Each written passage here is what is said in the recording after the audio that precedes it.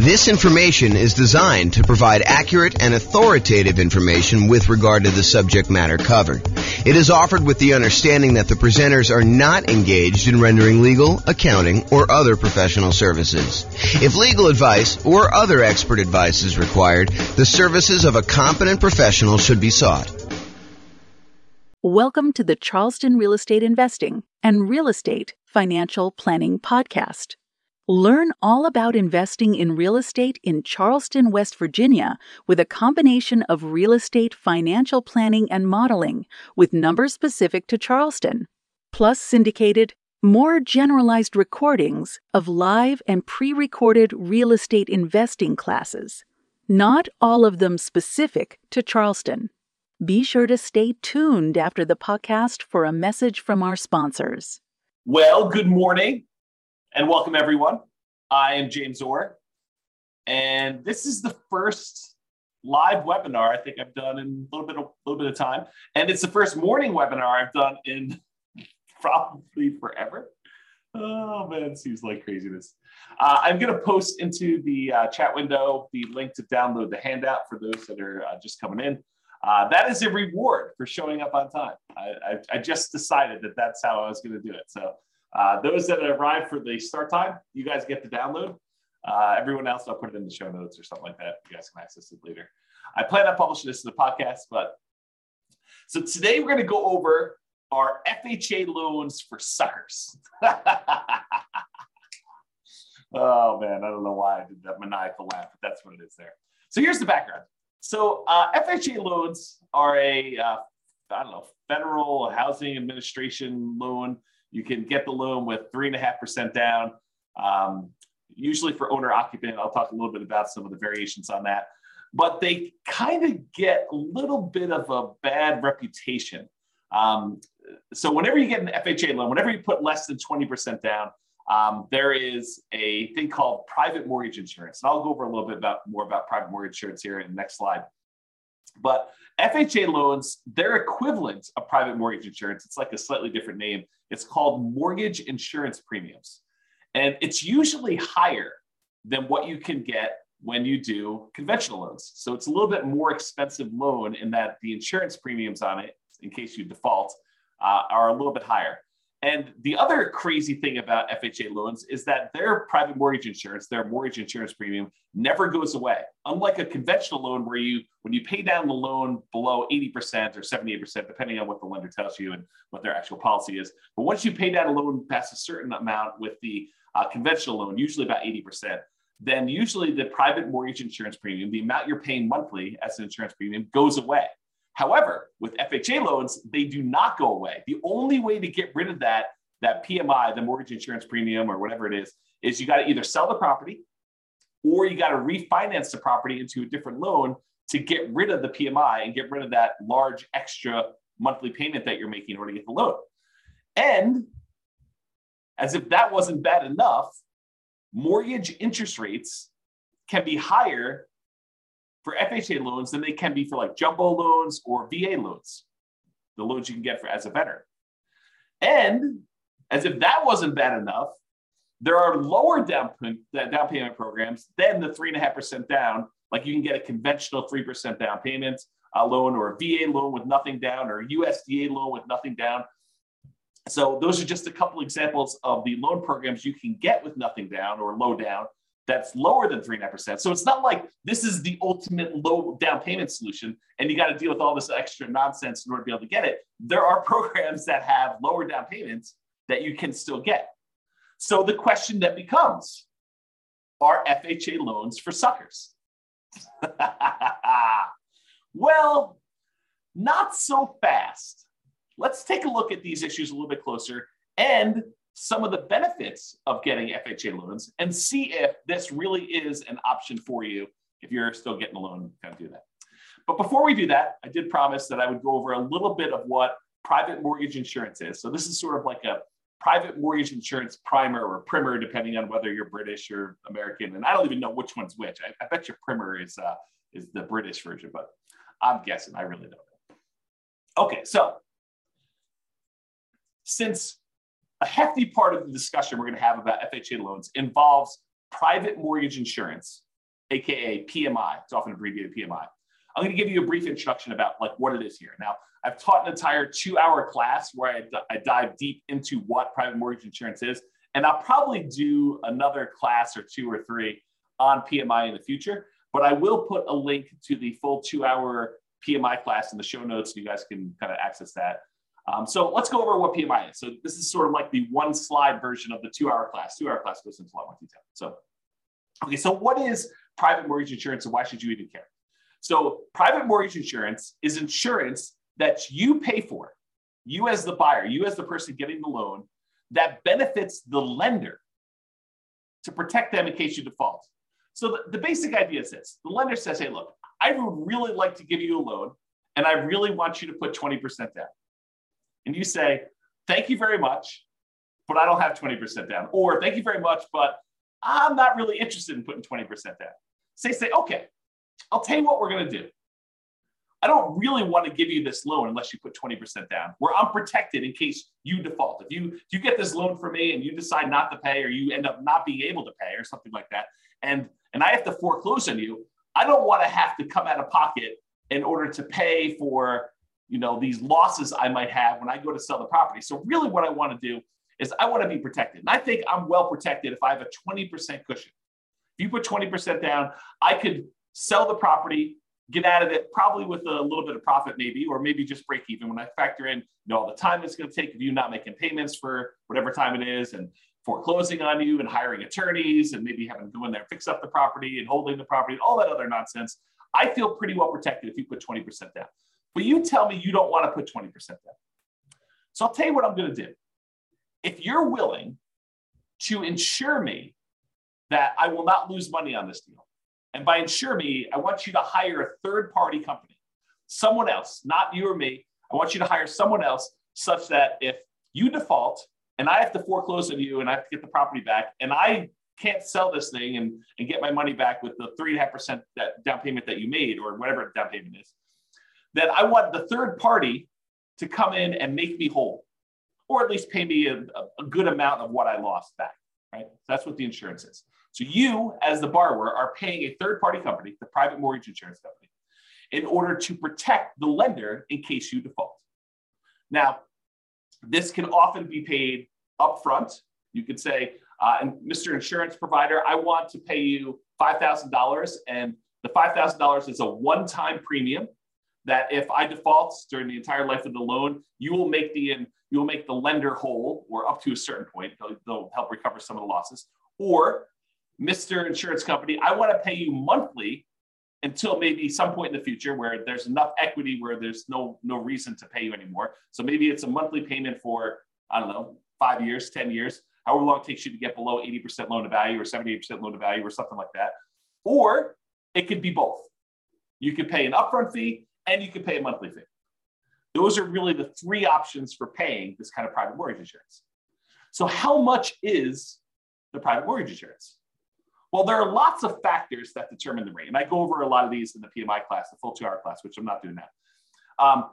Except with FHA loans, they're usually standardized for everyone.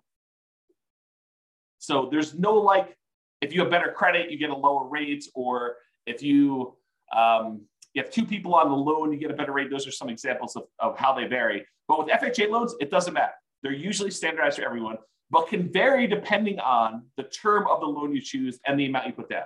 So the PMI, the equivalent of PMI, it's actually mortgage insurance premium, MIP. So if I say PMI and I'm talking about the FHA loan, it really is MIP, but they're the same mechanically. They work the same there. So with this FHA loan, it can vary depending on the term of the loan. If you do a 30-year loan versus a 15-year loan, for example, and the amount you put down. So 3.5% is the minimum you can typically put down with FHA, excluding this whole down payment assistance thing, which is often coupled in with FHA. But typically the FHA loan is 3.5% down. So that's the minimum. You can put 3.6% down, you put 5% down, you put 10% down, you put 15% down, you put 25% down with an FHA loan. So you don't have to put 3.5% down. But if you choose to put 3.5% down, then it has one type of insurance premium. If you choose to put 15% down, it's a very different insurance premium. Okay, so they can vary. but it doesn't vary based on like your credit score or anything like that with FHA. So when do you typically need to pay it? Well, as I talked about earlier, it's less when you have less than 20% down is typically when the lender says to you, hey, I would really like to make you a loan, but I require that you put 20% down. If you don't put 20% down, then I want you to get this third party involved, this insurance company that will protect me, and you're going to pay for it because I really want 20% down, but you're telling me I don't want to put 20% down. So you say, okay, you have to pay for this insurance premium to protect me in case you default. And there are some exceptions to when you typically need to pay private mortgage insurance in general, not specific to FHA. One exception is the VA loan. So the VA loan is a loan for veterans. If you are a veteran, we just had Veterans Day. I think it was that Friday. That's last week, right? I think it was last week. Someone let me know in the chat. That'd be awesome. Or maybe I'm losing my mind, but I thought it was Veterans Day last week. So anyway, if you're a veteran, thank you for your service. And you get to do a nothing down loan program that does not require PMI. But it sort of does require PMI because there's what's called an upfront funding fee that is charged by the Veterans Administrator. Yeah, November 11th was VA. So thank you, Joanne. So the upfront funding fee that is required for a VA loan does essentially the same thing that PMI does. It is a fee that the VA charges in order to kind of administer the program and to guarantee the loan for the lenders making the loan. And if there's a loss, then VA comes in and kind of makes the lender whole. And so technically there's not PMI, but the funding fee sort of acts like PMI. And so when you hear people say, hey, look, is there PMI with VA loans? Well, no, but sort of, maybe a little bit, there's that funding fee up front. So that's one example. And the USDA is another nothing down loan program, but I think they do have PMI. You should check with your lender for that. All right, so we talked about these three ways that you can sort of pay for it upfront, monthly, or both. Now there are three choices as to how to pay it. So you can do it monthly. You can go to the insurance company and say, look, I want to pay you a certain fee monthly in order to have this insurance that protects the lender in case I default. Or you could go and say, I want to pay this one-time upfront fee. But there's this third option, which is lender paid PMI. Well, how does that work? Lender paid PMI. It's not like you're going to go and pay monthly. It's not like you're going to go and pay this big upfront fee. What you do is you go to the lender and you say, look, normally you would offer me a loan at 7%. 7%. That's crazy. It still shocks me to say. 7%. So you're going to go and get a loan for 7%. If I wanted to pay you extra money, I could buy down my interest rate, right? Like I can go and say, here, how about an extra $5,000 and you give me a loan at 6.875? Lender says, sure, I'll do that for a certain amount of money. And it varies depending on the loan program and the time and all that other stuff. So I give you a certain amount of money. And now the lender voluntarily says, instead of giving you 7%, I will give you 6.875% if you give me whatever it is, $5,000. Lender says, I will do that. And so you say to the lender, well, how about we do it the other way? How about instead of me coming to the closing with some of these extra closing costs and everything, how about you cover the closing costs or you give me a little bit of money to cover the closing costs and I will voluntarily take 7.125, a slightly higher interest rate. So instead of buying down the rate, you say to the lender, I will actually voluntarily pay a little bit more to get a higher rate and you cover some of my closing costs. You give me like a credit. This is the way I think about it. Well, if you think about that, if the lender gives you a credit, if you're willing to take a higher interest rate, couldn't you tell the lender, hey, listen, I'll take a higher interest rate if you pay this third-party private mortgage insurance person this fee in order to do the loan? And the lender says, yeah, that'll work for me. So I'll tell you what, normally it'd be 7%, that's just arbitrary number, 7% for the loan. But if you pay 7.25%, I will go ahead and give you a credit big enough to be able to pay this lender paid, this upfront mortgage insurance, and we'll call it lender paid PMI.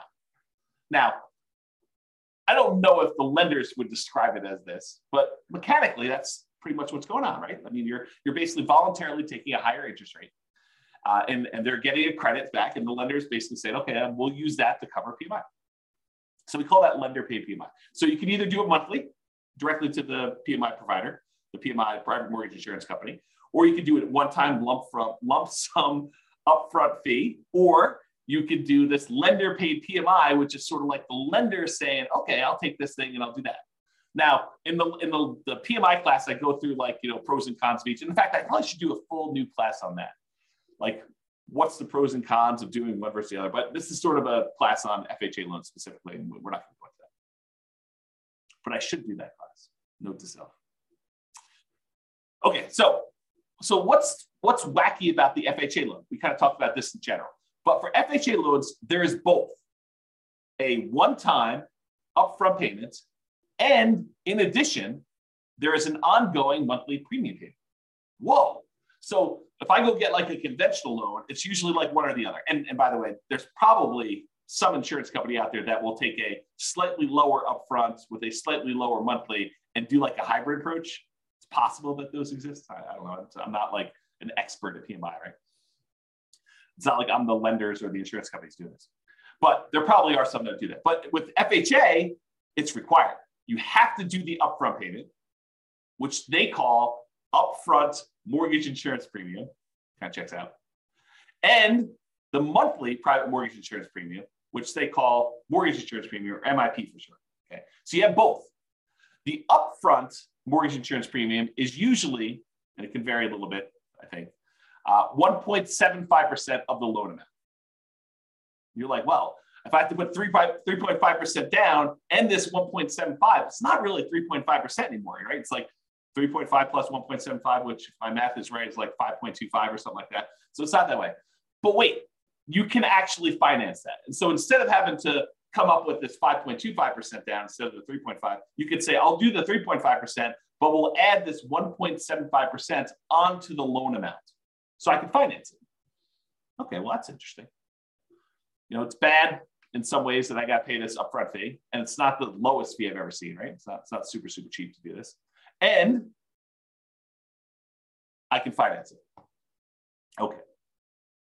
And the monthly part of this payment, because you have to do both with FHA, the monthly part is usually 0.85% of the loan balance.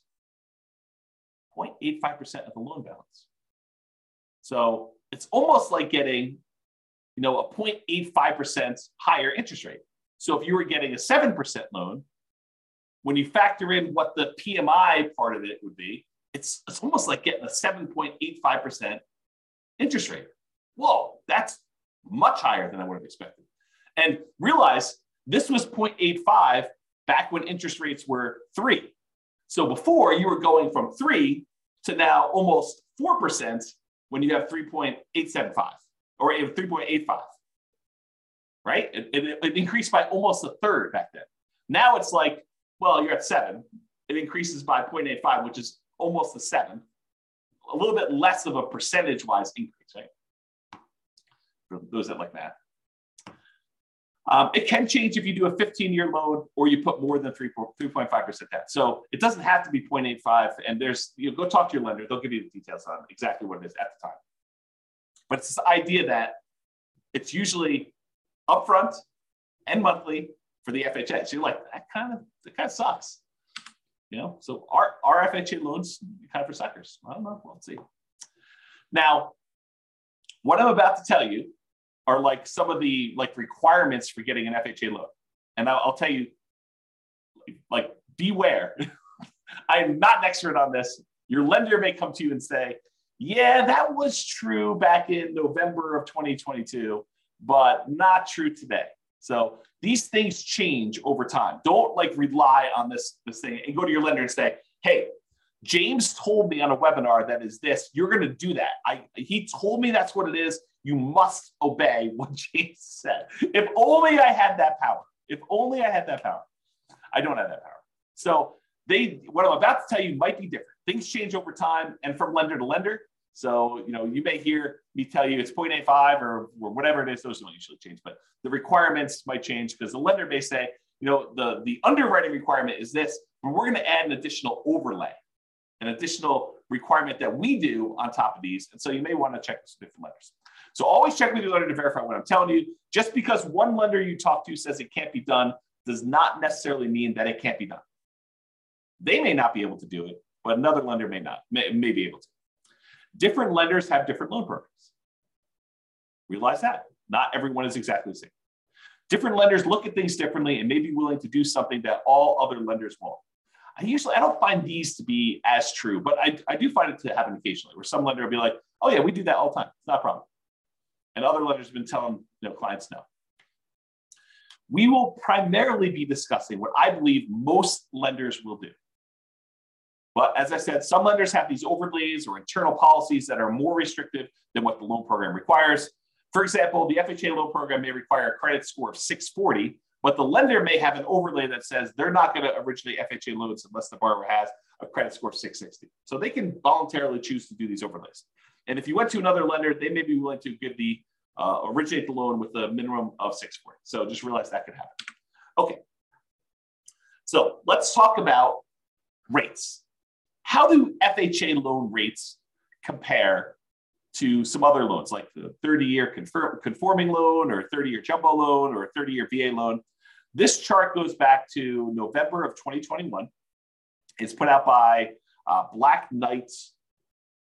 Where's the name of these guys? Black Knight Holdings Company, Black Knight Technologies. They're basically a mortgage company, a company that does stuff for mortgage lenders. They're kind of like a behind the scenes thing, and they aggregate a bunch of data. And so this shows you historical stuff. And the FHA loan is this blue line that's sort of in the middle most of the time.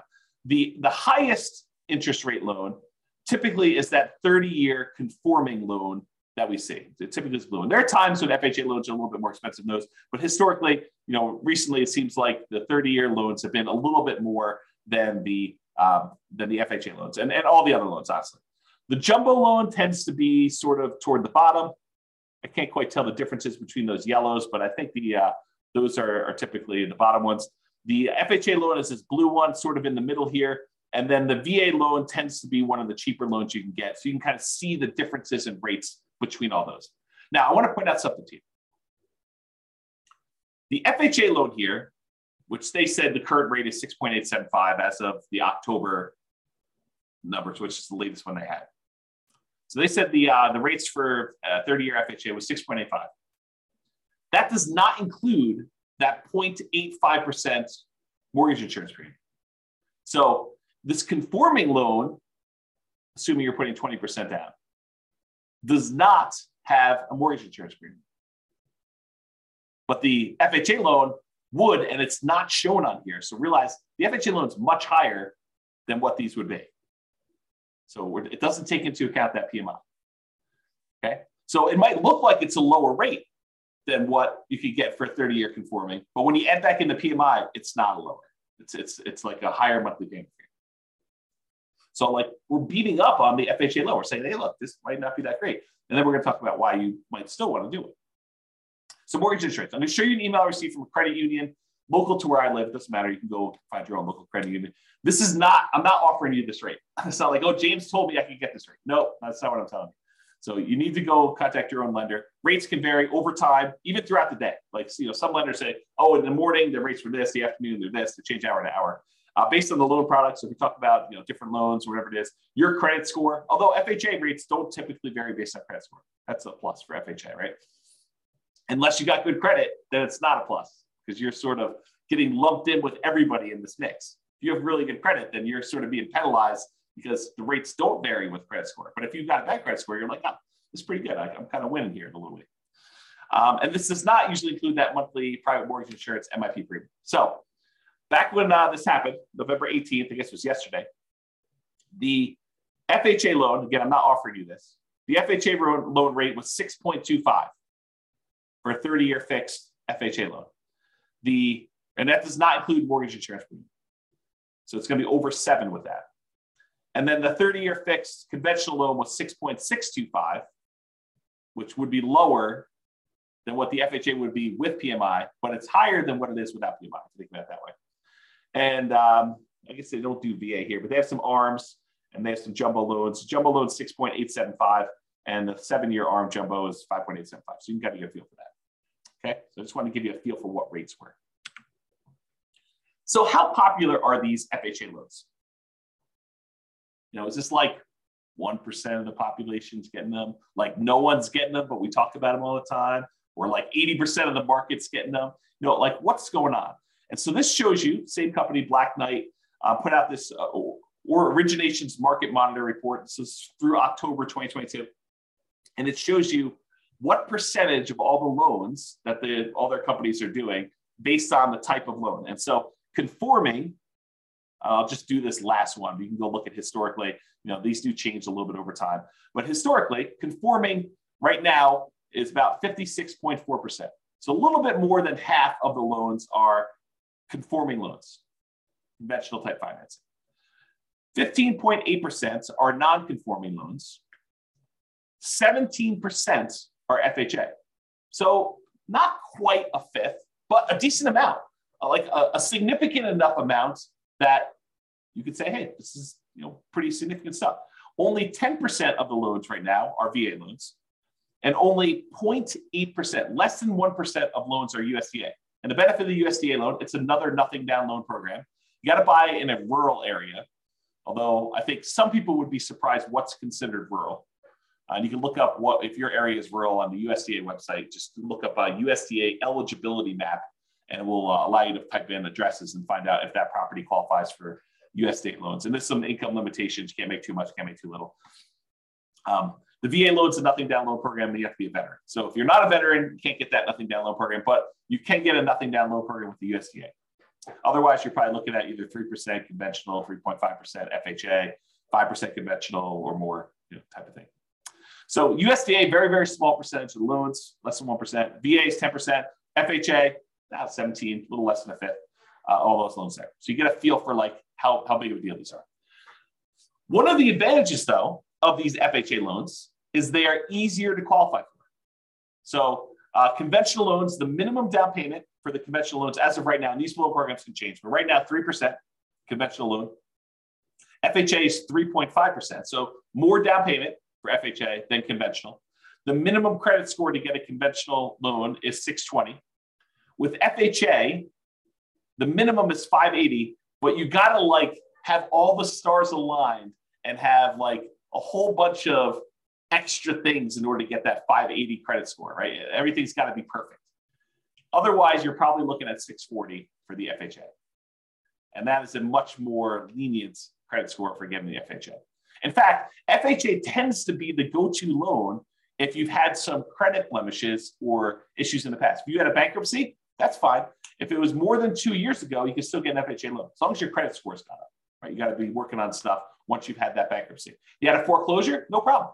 FHA loans will still do those after 3 years. Conventional, a little longer. Okay. Can the co-borrower, if you want to get a co-borrower to help you qualify for the loan, must they be related? With conventional loans, they do not need to be related. With the FHA loans, they must be related to you. And if you're hey, what's the relation? Can this be my second cousin? I don't know. Go talk to a lender. They'll tell you that. They'll go look up the guidelines and let you know. Okay. Maximum debt to income for conventional loan, 45%. So relatively standard. For FHA, you can go all the way up to 57% debt to income. So this is a higher risk loan for the lender, right? Because they're willing to accept people that have had bankruptcies relatively recently, within 2 years, more than 2 years rather. Foreclosures, at least 3 years ago. They'll allow a maximum debt to income, which is significantly higher. So they're kind of taking on more risk, which is reflected in these extra mortgage insurance premiums and stuff. And then a single family home max loan limit, you can kind of read what those are. Those do change over time, so I'm just not going to read them out loud. And can you get a gifted down payment and closing costs? With conventional loans, yes, and with FHA loans, yes. And of course, go talk to your lender. They'll give you the actual requirements for what that is and how to do it, and make sure you document it and all that stuff. So really, FHA loans are a little bit easier to qualify. So that's a plus. So a whole bunch of downsides, but some pluses there. What about credit scores?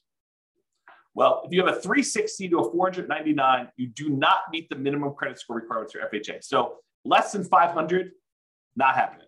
You have to get creative. You have to go do creative financing, buying properties subject to, or taking over existing loans, or doing a lease option or something like that, or you're saving up and buying properties all cash. That's another alternative.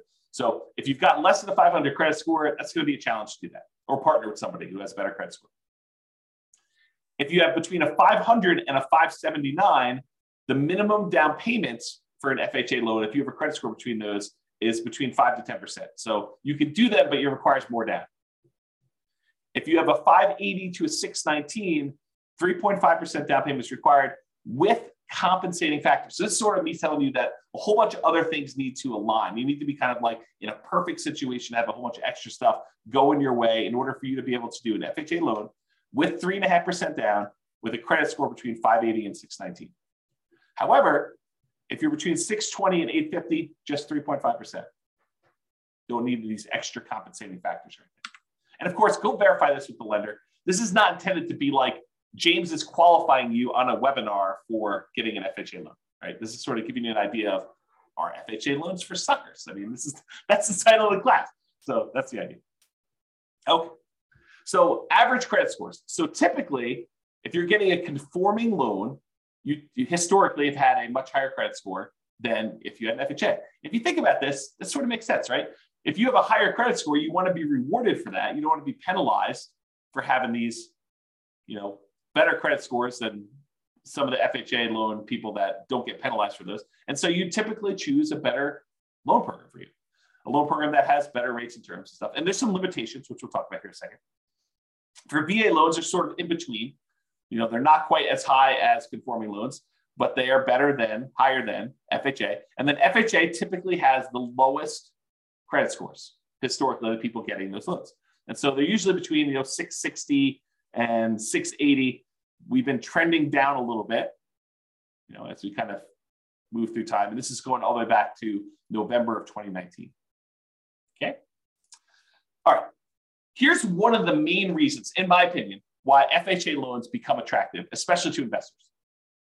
You're like, to investors? James, I thought you told me FHA loans you had to owner occupy. Or maybe I didn't tell you that. But you do. You can't use an FHA loan. You can't put 3.5% down and buy a property and not move in. But wait, you just said these would be good for investors. You're confusing me, James. What? I'm confusing myself. Oh my gosh. You're confusing me, James. You said you have to owner occupy, but how are they good for investors? Oh, this is pretty interesting things. So FHA loans are one of the loan programs that you could do with low down payment and buy multifamily properties. So you could buy a duplex, 2-unit property, a triplex, 3-unit property, or fourplex, 4-unit property with FHA loans with 3.5% down. So you can go buy a duplex, got to move into one of the units. That's the requirement. But you can go get an FHA loan, put 3.5% down, move into a duplex, move into a triplex, got to move into one of the 3 units for the triplex or one of the units for a fourplex. Okay. So that becomes super interesting because you can't do these 3% down conventional loans or 5% down conventional loans and buy a duplex, triplex, or fourplex. You can only buy single family homes with this. And if you're going to do a non-owner occupant, if you're going to buy it as an investment property, you most of the time need to do at least, well, there's some exceptions, but usually 20% down.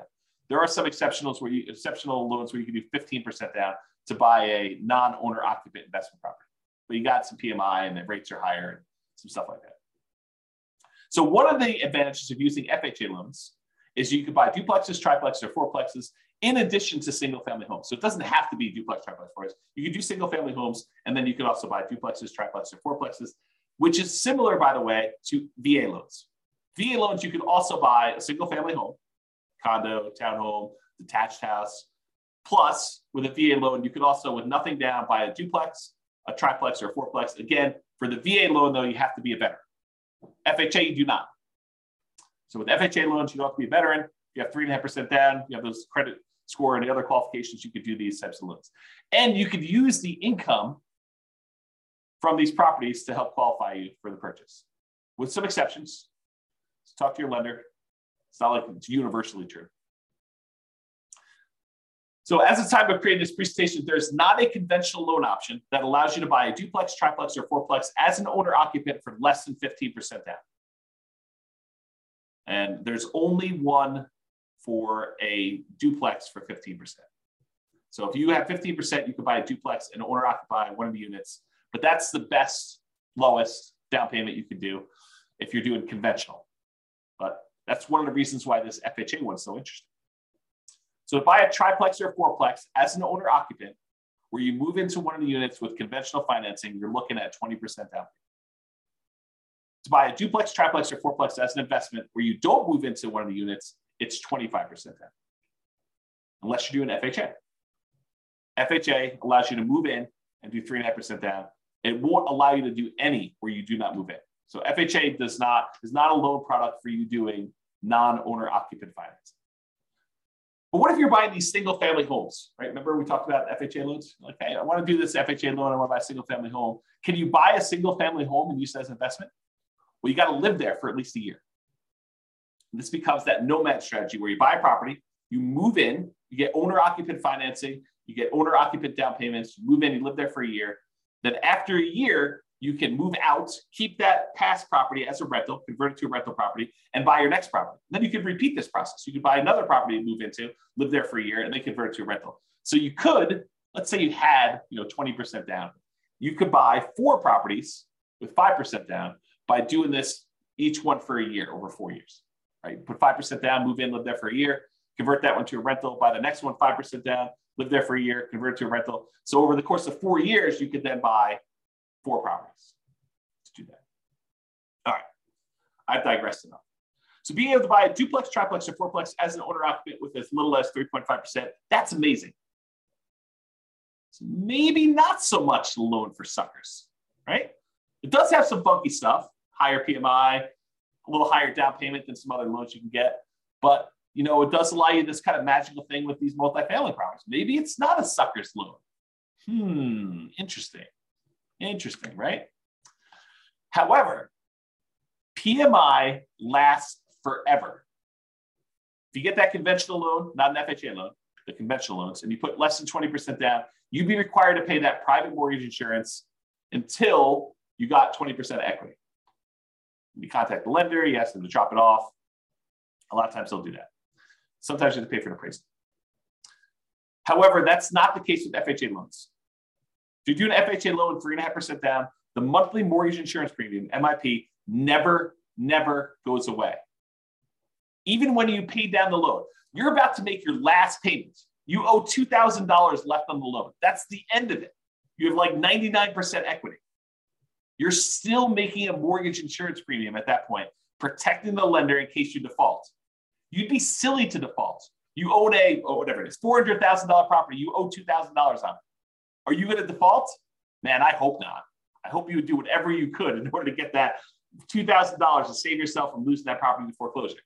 But you're still paying a mortgage insurance premium to protect the lender if you don't do that. So Joanne's got a question. She says, I'd like to ask a question if I may.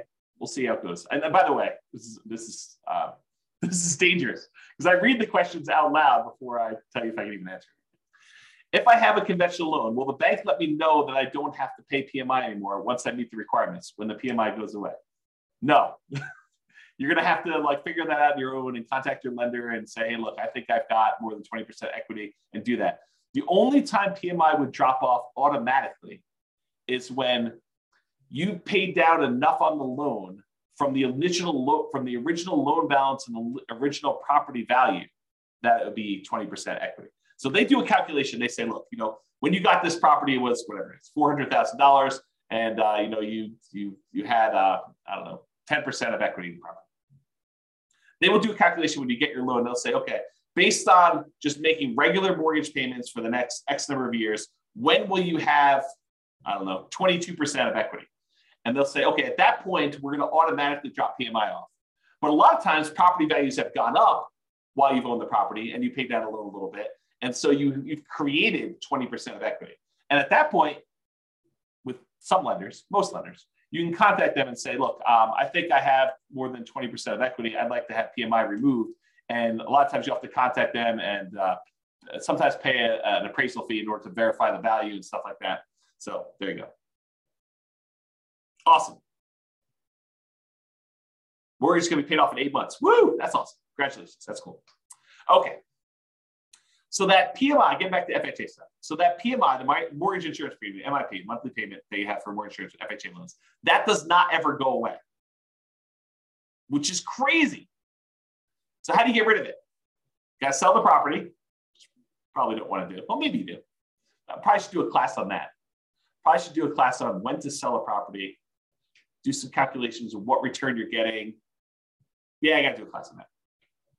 Anyway, so you get to the point, though, you got to either sell the property to get rid of it, or you got to refinance and get into a different loan that no longer has PMI. Because now you've got 20% of equity or more. And so you go do that and you refinance into a, another owner occupant loan if you're still living there, or a non-owner occupant loan, investment property loan if you're not living there. You can do that. If you happen to do an FHA loan where instead of putting 3.5% down, you put more than 10% down, the mortgage insurance premium does go away after 11 years. So if the mortgage insurance premium not going away is an issue with 3.5% down, anything less than 10%, honestly. If you put more than 10% down, then MIP does go away after 11 years. So something to be considered, something to consider. The other issue with FHA loans is, and there are some exceptions to this, but typically you can only have one FHA loan at a time. There are some weird exceptions. So if you thought to yourself, look, James, this is amazing. I don't know what you're talking about. FHA loans are not for suckers. This is awesome. This is what I'm going to do. I'm going to do a 3.5% down fourplex, live there for a year, move out of the one unit, go buy another 3.5% down fourplex, live there for a year, and I'm going to do this 10 times. And I'm going to have 40 doors after 10 years. This is amazing. Well, not so fast. You can only get one of these FHA loans. There's some weird exceptions, like if you move more than 100 miles away, that you can get another one.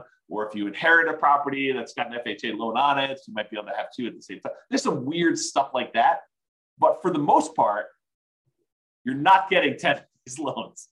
If you're trying to do that kind of like optimal strategy thing, and you have like, I got VA loans and I got FHA loans, because the VA loans can also be the duplex, triplex, or fourplex, and the FHA loans can be duplex, triplex, fourplex. And, you're dating somebody, well, maybe you get an FHA loan on your first fourplex, your spouse or your fiance gets a FHA loan on their next fourplex, and then you also have your VA benefit. So you get the VA benefit by another fourplex after a year living in the FHA one, and then your spouse is also better and they get the other one. So you can acquire some properties this way by getting creative, but it's not going to be 10 in a row with VA or FHA.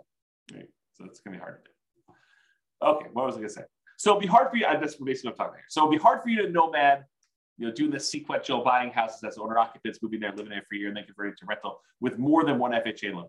So, which makes it hard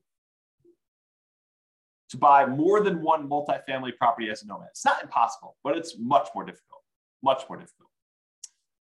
And some underwriters, like if you're going to get a loan from somebody and you live in a single family home that live in a really nice house, you're like, hey, I just found out about this vesting strategy. I'm going to move out of my $1 million house and I'm going to go buy these $100,000 duplexes somewhere.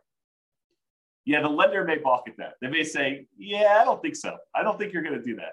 And they may give you some pushback. The underwriter may say, we don't believe you that you're going to go move into this property. And they may say, we're not willing to do that loan. So realize that if you live in a single family home, the underwriter, the person who kind of underwrites the loan, may give you some pushback over you trying to buy a duplex, triplex, or fourplex in general, not specifically to an FHA loan. So just realize that that's potentially problematic.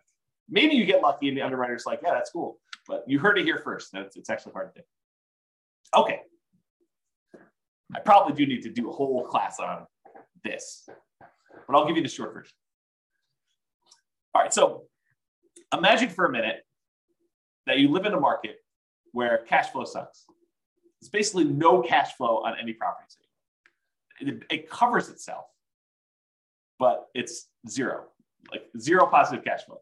It covers all the expenses and maintenance and property management, all the other stuff you're doing there, your mortgage payment, but there's no extra cash flow for you. So you have no cash flow on this property. And let's further assume that the property does not go up in value. You buy a $100,000, $400,000, $1 million property, and guess what? 30 years from now, it's worth exactly the same. Still worth $100,000, $500,000, $1 million, whatever I said. It's the same price property. So you have no appreciation, you have no cash flow, and I'll even say the tax benefits you get and cash flow net out to zero. So you got some tax benefits from owning this property as a rental. Let's just assume that and cash flow are a wash, like zero. You're not making any benefit from that. So you get no appreciation, no cash flow, no tax benefits, but you do get the paying down on the loan. So you're making ground. You put up whatever it is, 3.5% down payment on the property, And at the end of 30 years, the property is paid off. So you went from a 3.5% down payment to now you own 100% of this property. Even though the property didn't go up in value, you now own this without a loan. So you made some ground on your investment. Your investment, the 3.5% they put down, whatever it was, let's call it $15,000. $15,000 you put down is 3.5% down payment. That now is worth $300,000 at the end of 30 years. So your $15,000 grew to be a $300,000 paid off property, even though the property value didn't go up and you made no cash flow on it. And honestly, after the property is paid off, you probably have cash flow at that point. But let's assume there's no cash flow over the entire period they own it. What's the return you're getting by putting that 3.5% down and then having a paid off property at the end, even though the property didn't go up in value? Well, it turns out that return is 11.823%. So you got an 11.823% return, compounding annual growth return on your money for that entire 30-year period. Well, that's interesting. What kind of returns might you get in the stock market? I don't know. 5, 6, 7, 8, 9, 10, 11, 12, depending on who you believe and what numbers you believe and how that all works out. And that's not guaranteed, right? That's fluctuating. You don't really know what the return is. I mean, a lot of us have seen our stock market accounts kind of go down the last, couple of years. So you have this variable rate return, but which might be, probably 8%, give or take. I don't really know what it is. But now I tell you, look, you put 3.5% down this loan, and I'm assuming property values don't go up at all. You got no cash flow. You got no tax benefits. This is just paying down the debt on the property. You get 11.8% return by getting this FHA loan. Well, that doesn't seem like a sucker's deal.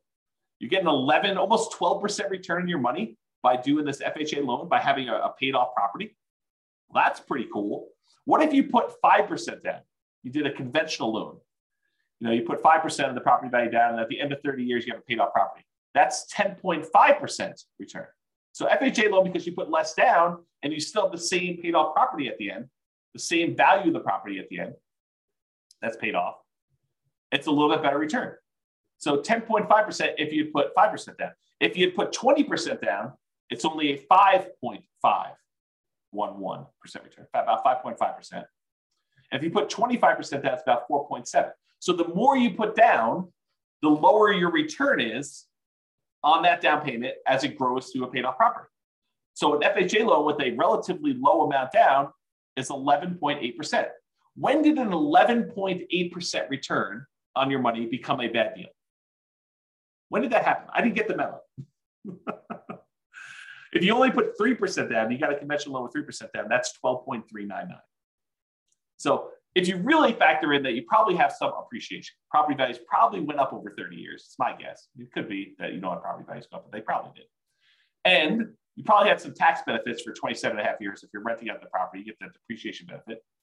And you probably had a little bit of cash flow. I mean, maybe not up front, maybe it's negative up front, but over time as rents sort of creep up and your mortgage payment's fixed and your rents kind of creep up a little bit, maybe you go from having negative cash flow, depending on your market, to maybe you have some positive cash flow. And as it gets further and further out, maybe you have more and more positive cash flow.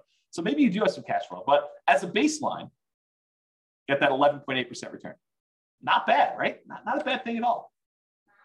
So in conclusion, that's where I wrap things up. Here are some of the downsides to doing FHA loans. They have higher private mortgage insurance. It's typically higher than what you can get if you got conventional loans.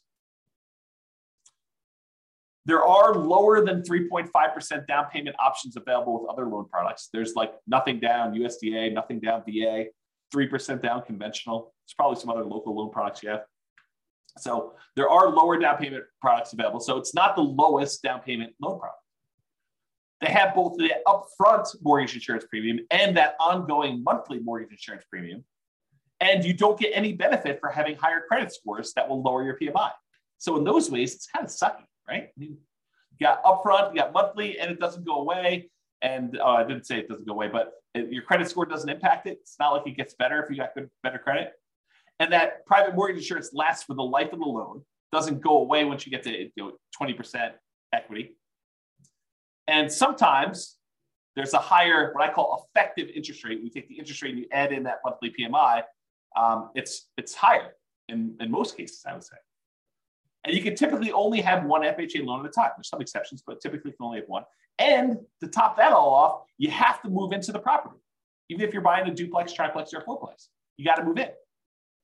So those are kind of the downsides, the cons of getting FHA financing. But what are the pros? Well, you can buy multifamily properties, duplexes, triplex, fourplex. You can also buy single family homes, but you can buy those with 3.5% down. Well, that's pretty good. Being able to buy a investment property, duplex, triplex, or fourplex with 3.5% down, maybe over time, the income from the other 3 units, if you buy a fourplex, can help offset or completely eliminate the amount you're paying yourself. That'd be ideal. I think this is a huge plus for like nomads who are buying that property, moving in for a year, and then buying the next one, or house hackers who are kind of like renting out part of their property. You can get these FHA loans with lower credit scores than conventional. You can have higher debt to income. So if you've got a high debt to income ratio, these will allow you to qualify for these. It's also easier to get with a recent bankruptcy or foreclosure. I think it's 2 years for bankruptcy and 3 years for foreclosure. It has to be that long away from when you did it. And this is often the loan combined with down payment assistance programs. So a lot of times if you have down payment assistance in your local market, they're combined with FHA loans in order to do this. So for those reasons, there's some pros. So I don't know. What do you think? The question is, are FHA loans for suckers? Definitely has some downsides, definitely has some upsides. What do y'all think? Anyone want to participate? Tell me what you think. Otherwise, that is the end of the presentation. No one wants to participate. Or people are typing real stuff. Yeah, James says upside when you're buying multiple properties. Yeah, could be. For acquiring the multifamily properties. Yeah, could be a little plus. And you can refinance out of the loan. Sure. Yep, you can go buy one, do that, then refinance out. The tricky part about refinancing out would be trying to qualify if you've moved into a single family home in between.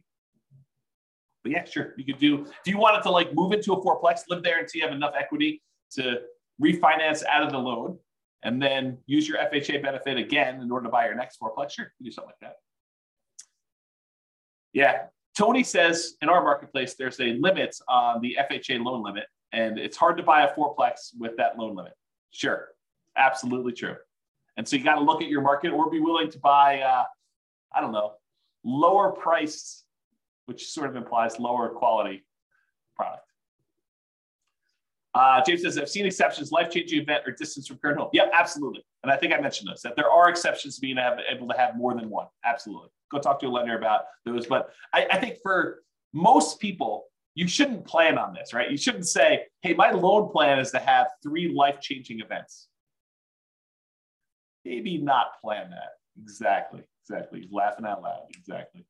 But, if it happens, yeah, absolutely. It gives you an opportunity. You get transferred for your job and you're going to move into another city. Well, now you can start over and do another FHA loan there and keep the other one in the other market where you live or something like that. Yeah, if those things happen, great. If you're planning on those things happening, kind of weird. Helen says, can you get an FHA loan if you already have a house you bought cash or even if you have a mortgage? Yep, sure can. Sure can. You can get an FHA loan when you have another mortgage on something else or a few other things. Tony says, I was able to remove PMI on, I won't say the name of the neighborhood property, and I won't say the city, could be removed too, but there is a 2-year seasoning time frame. So he's talking about how he bought a property and we saw fantastic appreciation and a little bit of debt pay down during that time. And he almost very, very quickly had enough so that he could get rid of PMI. But they said, hey, look, there's a minimum amount of time you had to wait for this PMI. We won't remove it with less than 2 years. So I think that's what he's trying to say in those things. Joanne says, thank you for this webinar. I had no idea I had no idea who you were. Listen to the podcast. Oh my gosh. I guess that's funny to me because I know myself. I'm like, I know who I am, but I guess other people don't know who I am. Oh boy, that's awesome. Well, I'm glad you're going to listen to the podcast, John. Thank you very much. I appreciate that. Just discovered us for the first time. That's great.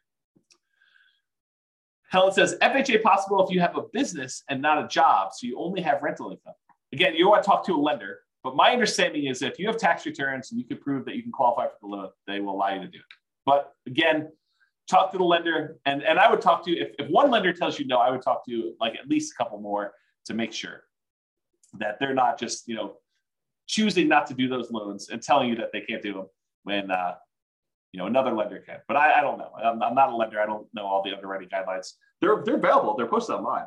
It's a government-backed loan product. So you can go look it up if you want to. Or the easier route is pick up the phone and call a lender and say, hey, here's my situation. Can I get an FHA loan? And they'll do it for you. So. Cool. All right, guys. Well, I appreciate it. Hope you enjoyed the webinar. Hope you enjoyed this, our FHA Loans for Suckers. Insert maniacal laugh here. So that's all I got for you. I will talk to you all soon. Be on the lookout. I probably will do some more webinars. So I'll probably do some more of these in the future. Oh, Carlos, buddy. Good to see you. Yeah, you're welcome, Tony. It was amazing. That's great. You're welcome, James. Very good webinar. I appreciate that. Yeah, you are very welcome, Helen. Who said they don't know who you are? You're terrific. I appreciate that. That's really cool. Yeah, have a great Thanksgiving to all. I appreciate that. You're welcome, Ben. Have a good weekend to you as well. Good to see you all. I will talk to you all soon. Bye-bye for now. End of the webinar. With home prices up, mortgage interest rates up, and rents up, but not quite enough to counteract the higher prices and interest rates, cash flow on rental properties in Charleston is harder than ever. Book a call with the Real Estate Financial Planner to apply our proprietary 88 strategies to improve cash flow on your rentals. See the show notes for a link to schedule your call and improve your cash flow today. If you're a real estate agent, lender, or professional in Charleston that wants to help our real estate investor listeners, consider reaching out to learn about collaboration opportunities with this podcast. We'd love to add more value to our listeners by having you assist our investors buy, sell, and finance their real estate investments. See the show notes to schedule a call to discuss collaboration opportunities.